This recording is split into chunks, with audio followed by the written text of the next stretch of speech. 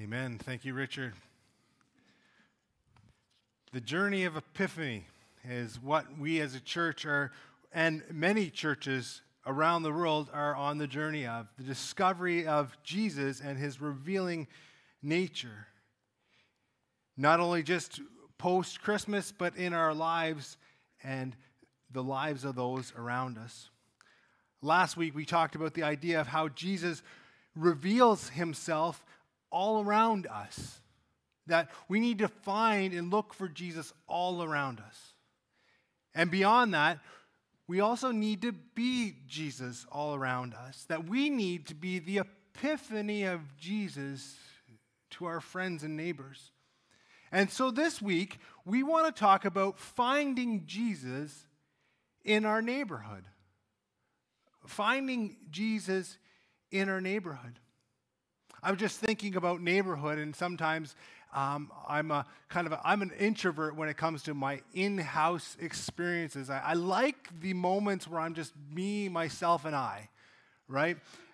And I sometimes when I'm out hiking in the wilderness, I find a house in the middle of nowhere. You ever find that experience and you wonder yourself, how did they even get the building materials out here? And then beyond that, I think to myself, man, isn't that a great house to live in? Nobody's around you. You have no neighbors, right? I mean, some of us might be in that same category where we feel, I wish I just was secluded sometimes in a nowhere land. But in the end, we are all called to the neighborhood that we live in. We are all called to the neighborhood that we live in. And it goes beyond neighborhood. It goes to our workplace. It goes to the place we go to school. I remember having a conversation one time with a high school student about, begrudging the school that she was in and just wishing she was in another school. And that happens in the KV Valley, I'm sure, right? Between high schools. But I reminded that student that one day that you are called to the school that you're going to, that is where Jesus has placed you. So we need to see the neighborhood, the workplace, the place that we go to school as places that we're called to go to in this life. And by the time we end this life, we've been called to all kinds of different places or neighborhoods. And when our time is over, we have the opportunity to hear from our Savior, well done, good and faithful servant. That's how life is. We are called to certain places, and then we're called to finish this life off. But you know what? For me, I'm not a big fan of funerals. I don't know if anybody's a big fan of funerals around here, or even looking forward to your own funeral someday. I'm not sure. But picture that funeral right now for a second, your own funeral. I don't know how close you are to that. God only knows. But picture that funeral for a second and ask yourself, who's going to show up to that funeral? Maybe look around. Maybe there's a few people in this room that will be happy to show up to your funeral. I don't know. But who cares who shows up to your funeral? At that point, you won't even know. But think about the people that will show up to your funeral. Not because you are a popular person, but because, now think about this for a second. Now picture that funeral,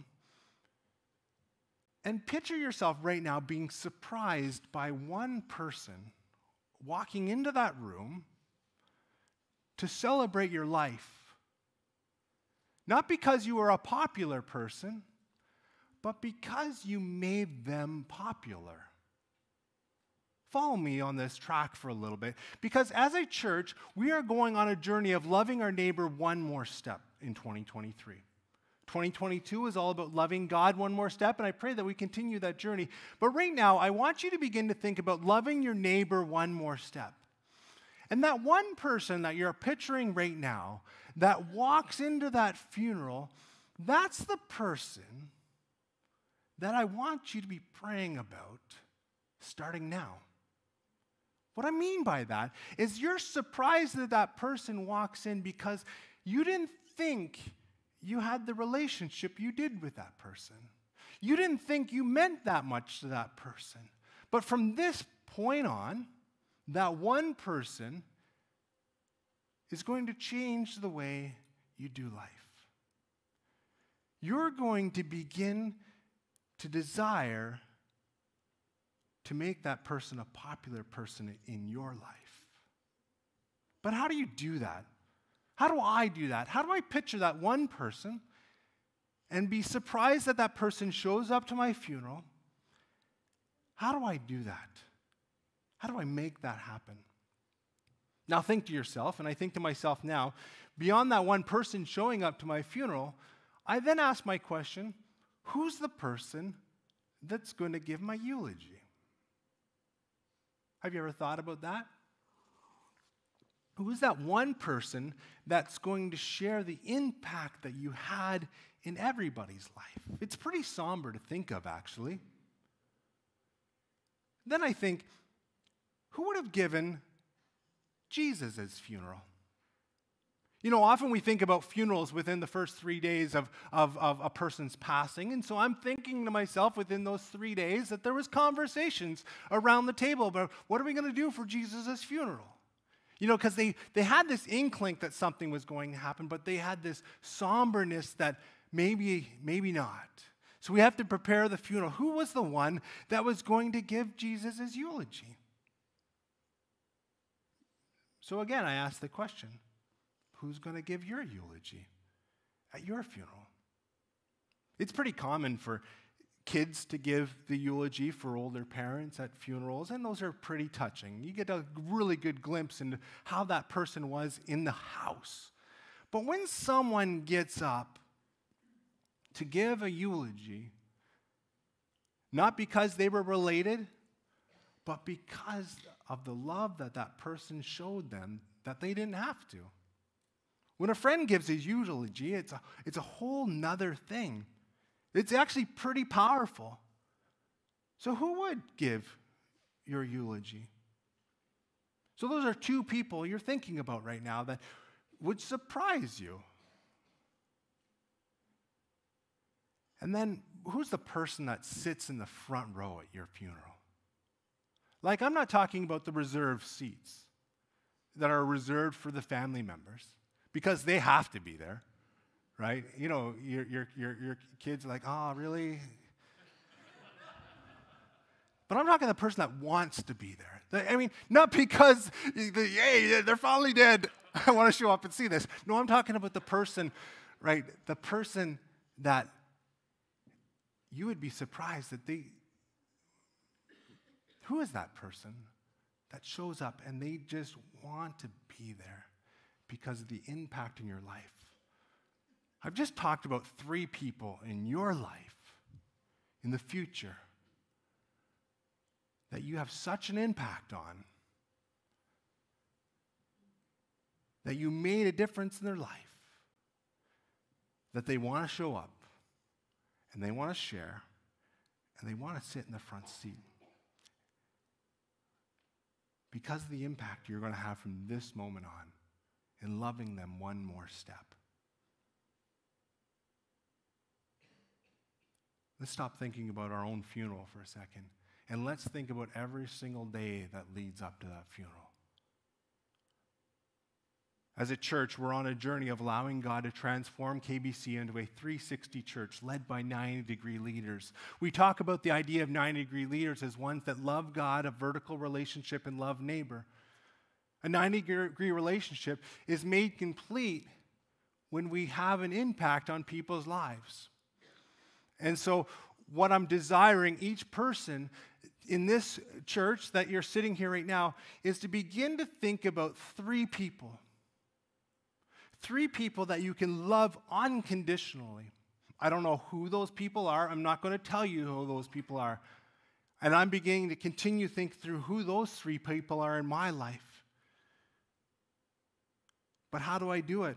How do I build a relationship with these 3 people in such a way that they want to show up to my funeral to celebrate the impact I have on their life? How do I do it? I believe there's 3 ways we can do that. The first is this. I believe we can be authentic. I think we can be interested, and I think we can be meaningful. And to do that, we have to go to where Jesus is already working.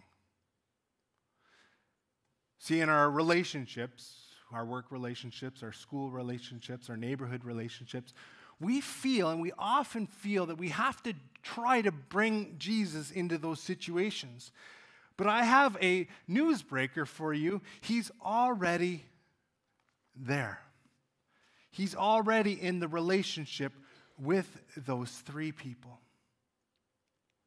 As a church, we're working through the lectionary, and we're on year A of a 3-year cycle of the lectionary. And so and as a preacher, I'm reading these lectionary texts and trying to draw out something that has some impact on each one of us. And today we're reading from Isaiah chapter 49. We're beginning reading Isaiah chapter 49, which again, this is the epiphany of Jesus Christ. Isaiah was written 700 years before the birth of Jesus, and he was talking about the epiphany, the revealing of God in flesh, Emmanuel, God with us. Isaiah chapter 49 has this conversation around what it might look like when God shows up on the scene. Isaiah chapter 49, beginning reading in verse 1. Listen to me, you islands. Hear this, you distant nations. Before I was born, the Lord called me. From my birth, he had made mention of my name.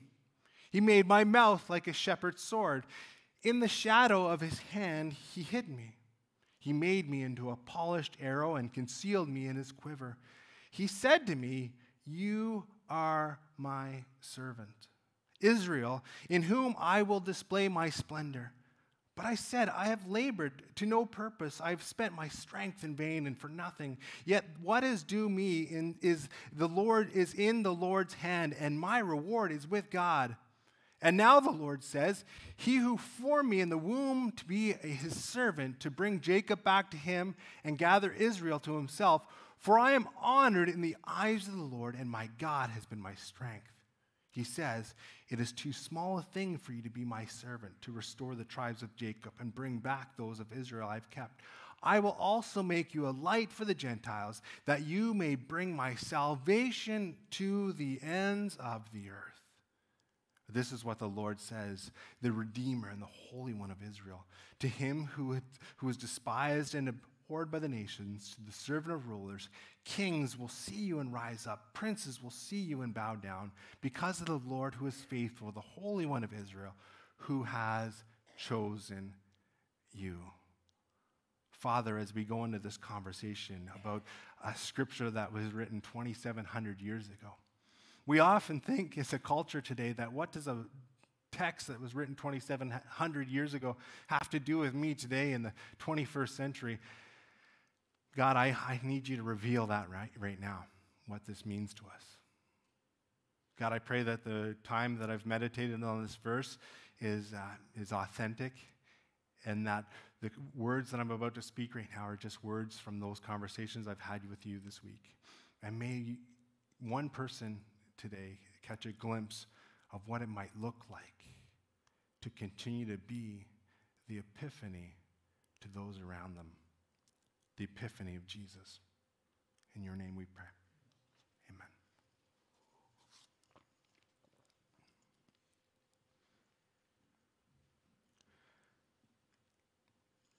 We feel this way sometimes. What I'm talking about is verse 1. You know, we are a garage door society. Often real estate agents would struggle even selling a house today that doesn't have a garage door, because we want, not for, some of us want it for a man cave, I'm sure, but other people just want it to be a place that I can just escape from the world. We want to be able to press the garage door button, drive in, press it, go down, and we want to go into our house, and we want to be an island. Listen to me, you islands. Hear this, you distant nations. Those that are trying to escape the world, you are amongst the world. John Donne, a famous poet, had this poem called No Man is an Island, pretty popular poem. I'll go ahead and read it for you right now.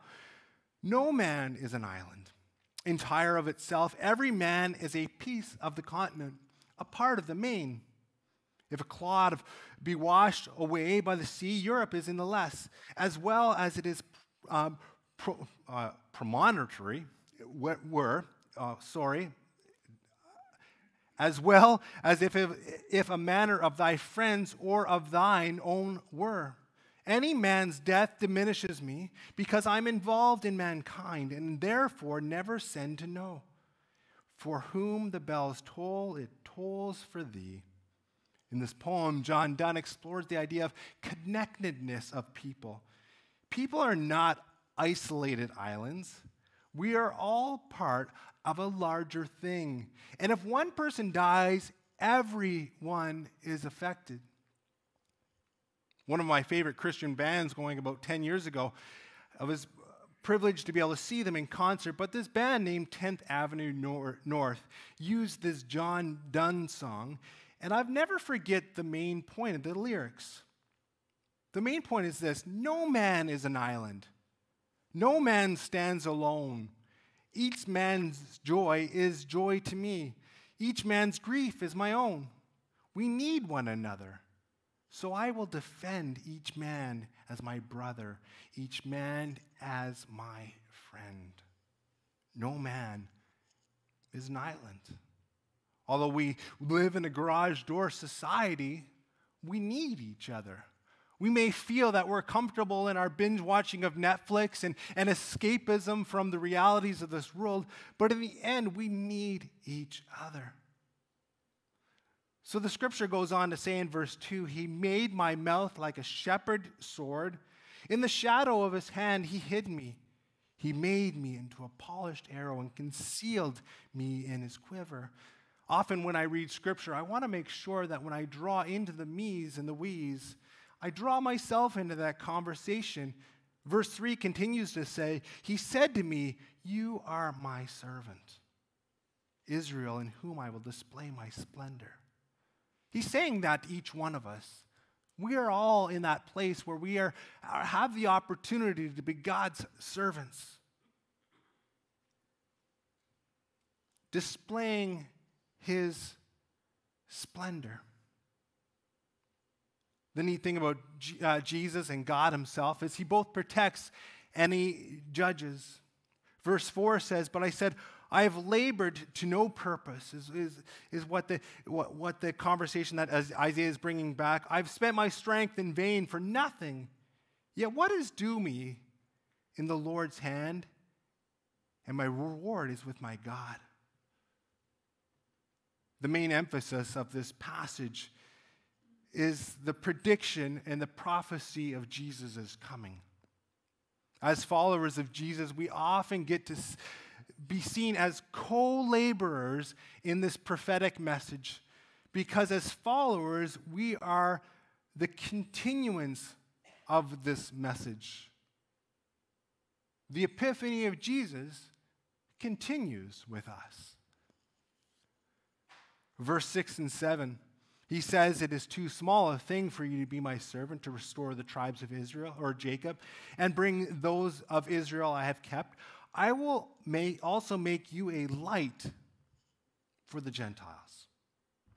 The Gentiles are, of course, and especially in today's context, are those that don't know the impact that Jesus can have on their lives. That's the best way I can define the Gentiles. The Gentiles in those days were people that didn't believe in the one true God. Same goes for the people today who have not been revealed the true nature of Jesus. I will make you a light to those Gentiles, for you may bring my salvation to the ends of the earth. This is what the Lord says, the Redeemer and Holy One of Israel, to him who is despised and abhorred by the nation, to the servant of rulers. This is Jesus. And we are the continuance of his name. Often, the first words that might come out of our mouth, and we are not separated from those that are in Scripture as those that are considered servants. These three words are prime on our lives. I'm not ready. I'm not ready Pastor Brian, to have those three relationships you're talking about. I don't think I have enough relationship with Jesus. I don't think I'm strong enough in my faith. I'm not ready for that journey. Which I reply with these words: you never will be. You never will be. We never will be feeling equipped enough to just start. So here's my call out with these three people that you're thinking about right now. Just start. And here's how we start. We start with the first word, to just be authentic. You don't have to be fake around these people. You don't have to be even Christian around these people. You just have to be you. You have to be the person that God has called you to be. Don't go into a relationship without being authentic. And don't go into a relationship to seek to influence that person towards some end. This is not a call out to change that person. This is a call out to change who we are being around that person. Now, with the authentic line in mind, what does that mean? The first thing we need to remember in being authentic is that we don't have to seek to influence that person towards some end. There's not a goal in mind when we have relationship with this person. We need to, though, remember that Jesus is already working in that person's life, whether they know it or not. We just have to join Jesus in that relationship. We have to begin to see how Jesus is already working in that relationship and maybe speak things out of that person. What I mean by that is if they're a kind person, you acknowledge that. If they're a loving person, you acknowledge those things. If they're a giving person, you acknowledge those things. You be authentic around them and you tell them the authenticity of their own lives. But you don't try to influence. That's not the goal. The goal isn't to influence them to some end. The goal is to be their friend. And a friend loves that person. Part of this whole lectionary journey is in the discovery of Epiphany, we discover how important Jesus' baptism was in the Epiphany and the revealing of Jesus. John chapter 1. If you want to turn your Bibles there, we'll begin reading from this point on. John chapter 1, verse 29. The next day, John saw Jesus coming toward him and said, "Look, the Lamb of God who takes away the sin of the world. This is the one I meant when I said, a man who comes after me has surpassed me because he was before me. I myself did not know him, but the reason I came baptizing with water was that he might be revealed to Israel." Then John gave this testimony. "I saw the Spirit come down from heaven as a dove and remain on him. I would not have known him except that the one who sent me to baptize with water told me. The man on whom you see the Spirit came down and to remain, come down and remain is he who will baptize with the Holy Spirit. I have seen him, and I testify that this is the Son of God." Every time you read through Scripture, something new is revealed. It's just the way Scripture works. And I remember reading this Scripture, and I thinking it was almost in the exact moment that it had occurred. The baptism occurred, and John is in this mindset where he knows right away. But in this, we have to understand that John, the writer of this gospel, is writing about John the Baptist. That's a key thing that you have to know, is that John is not writing about himself here. It's another disciple that had spent a lot of time with Jesus. And this John that writes the Scripture is probably, if I were to assume anybody gave a eulogy about Jesus, my thoughts is it might have been John. Might have been John who, if Jesus needed a eulogy. Of course he didn't, because he raised himself from the grave 3 days later. But John might have been thinking, okay, if I give Jesus' eulogy, what would it look like? And I believe the Gospel of John is part of that. Is that if I were to give that, this is what I would say. And in seeing Jesus post-resurrection, he's able to now write this story in the mindset that Jesus had raised from the grave. So every time you read this, there's a new, fresh understanding. And John the Baptist is being written about a fresh, new understanding of who Jesus is. And the first steps of discipleship masks this misunderstanding that remained in place until after the cross and resurrection. So we're reading this post-resurrection, but this is coming off of the baptism of Jesus. And so there's this fresh writing of what had actually occurred at the baptism. It's an important point to make for John here, right?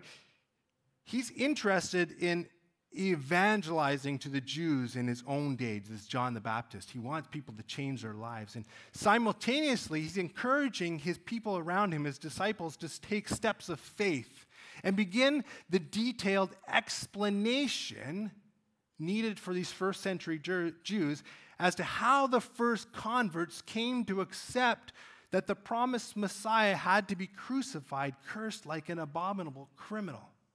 So what John the Baptist is getting across here is potentially something new. Look, the Lamb of God that takes away the sin of the world.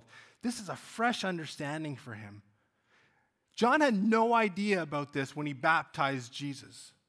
When he's baptizing Jesus, he's seeing this as, I'm not fit to you're a better man than I am. That's what John is thinking in this. He had no idea about this until the dove shows up on the scene. And he hears a voice from heaven saying, "This is my son who I'm well pleased." John baptized him as his cousin, knowing the first 30 years of this life, I'm not fit to baptize you. You've lived a perfect life. I don't even know if you have anything to repent of. And Jesus is like, you got to baptize me. But here's a key thing that we need to draw from this. You don't have to go out of your way or add something to your task list. John was doing what he was already doing. He was doing what he was supposed to be doing. He was baptizing people. And Jesus shows up on the scene. Think about this in your own life. Jesus is going to show up on the scene of your workplace, in your neighborhood, in your schools.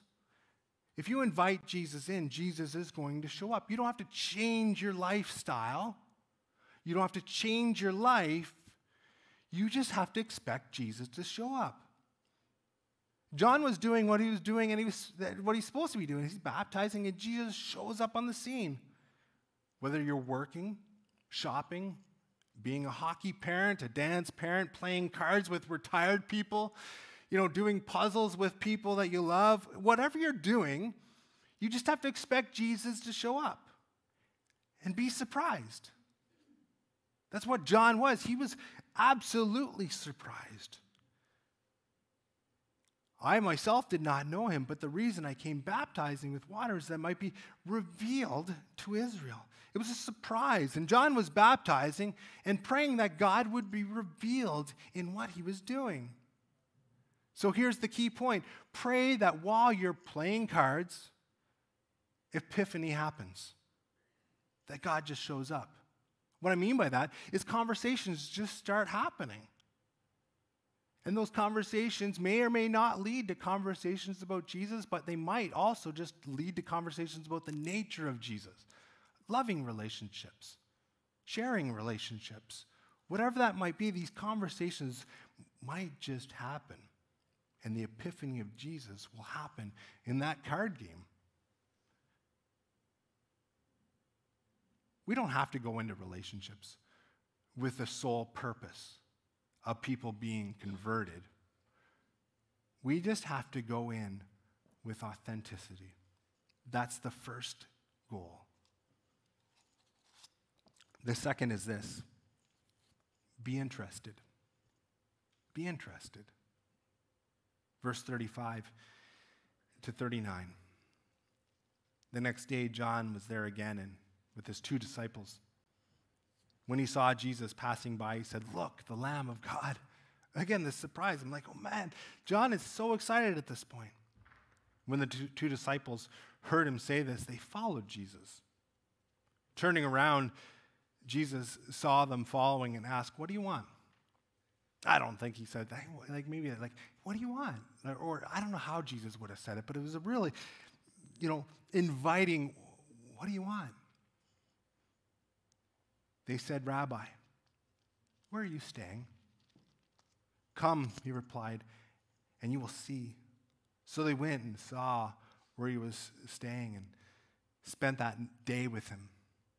It was about the 10th hour. Andrew, Simon Peter's brother, was one of the 2 who had heard what John had said and who had followed Jesus. The first thing Andrew did was find his brother Simon and tell him. First thing Andrew did was went and told Simon. So now everybody knows each other, and they start running in the same circles. It might be just a day later, but there's conversations that's kind of starting up who this Jesus is, and Jesus begins to build his group. Who is this group after all? Who is the group that Jesus is talking about?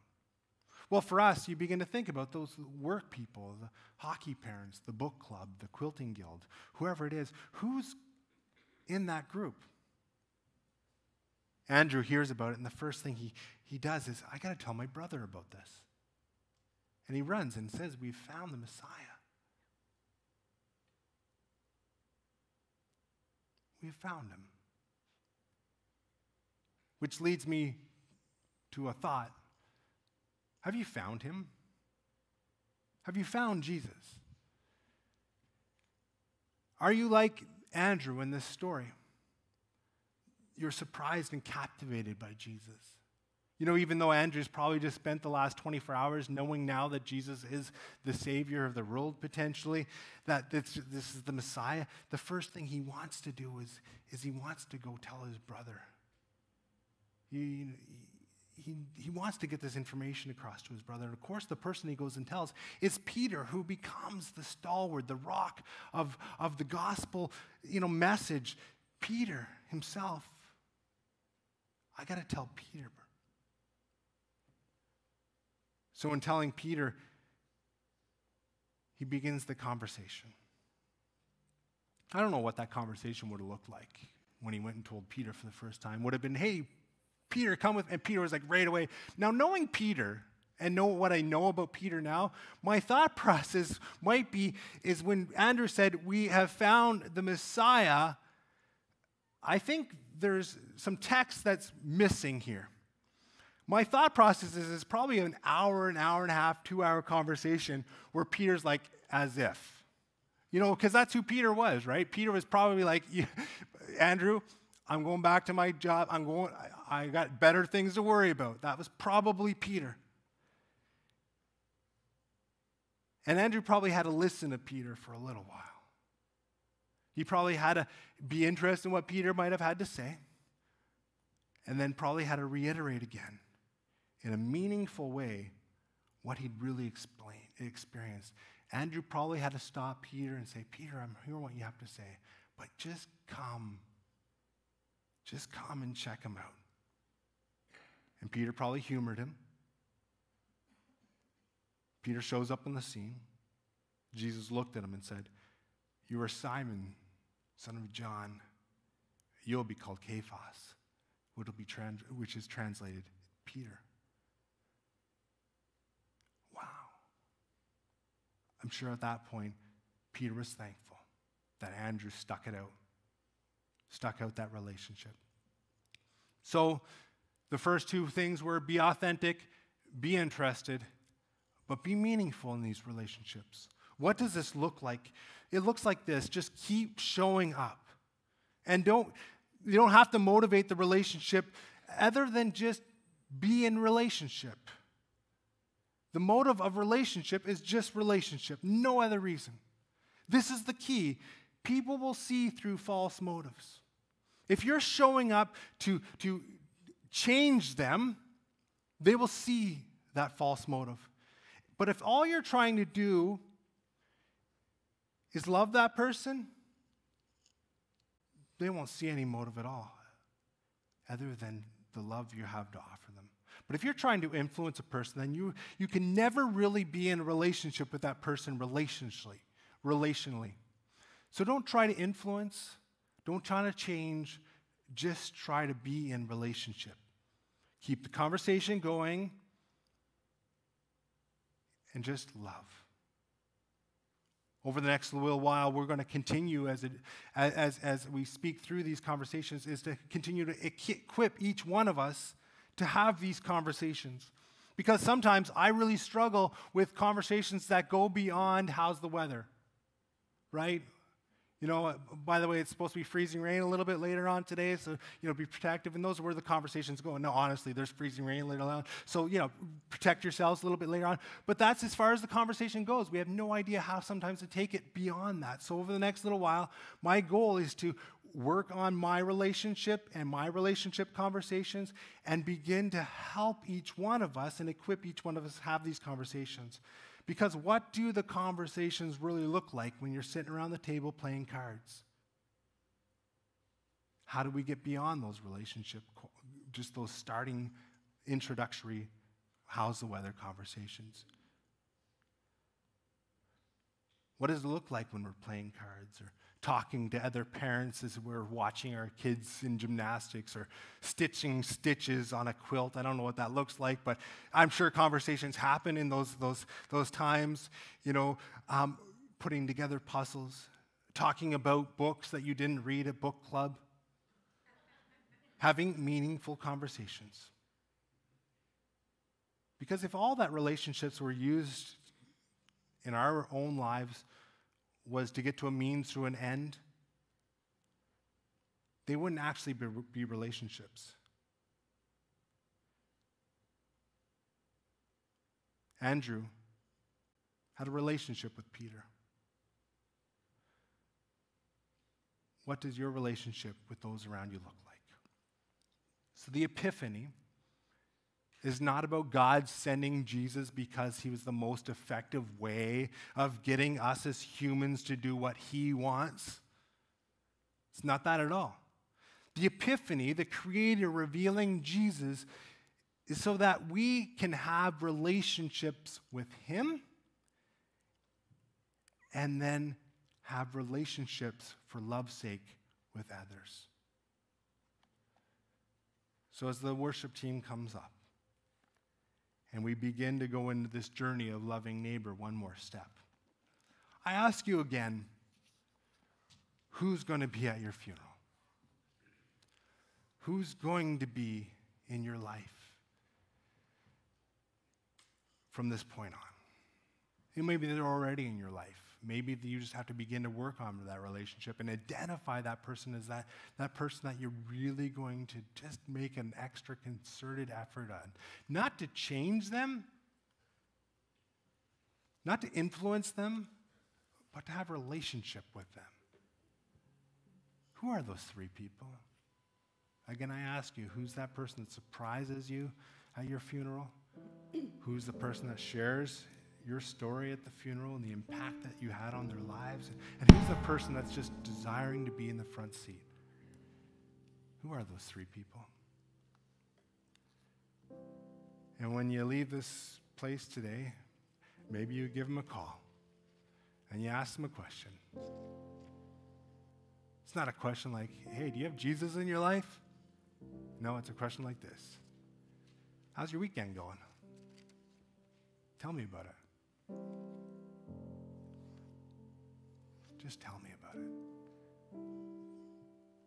Be interested. And those meaningful conversations will come.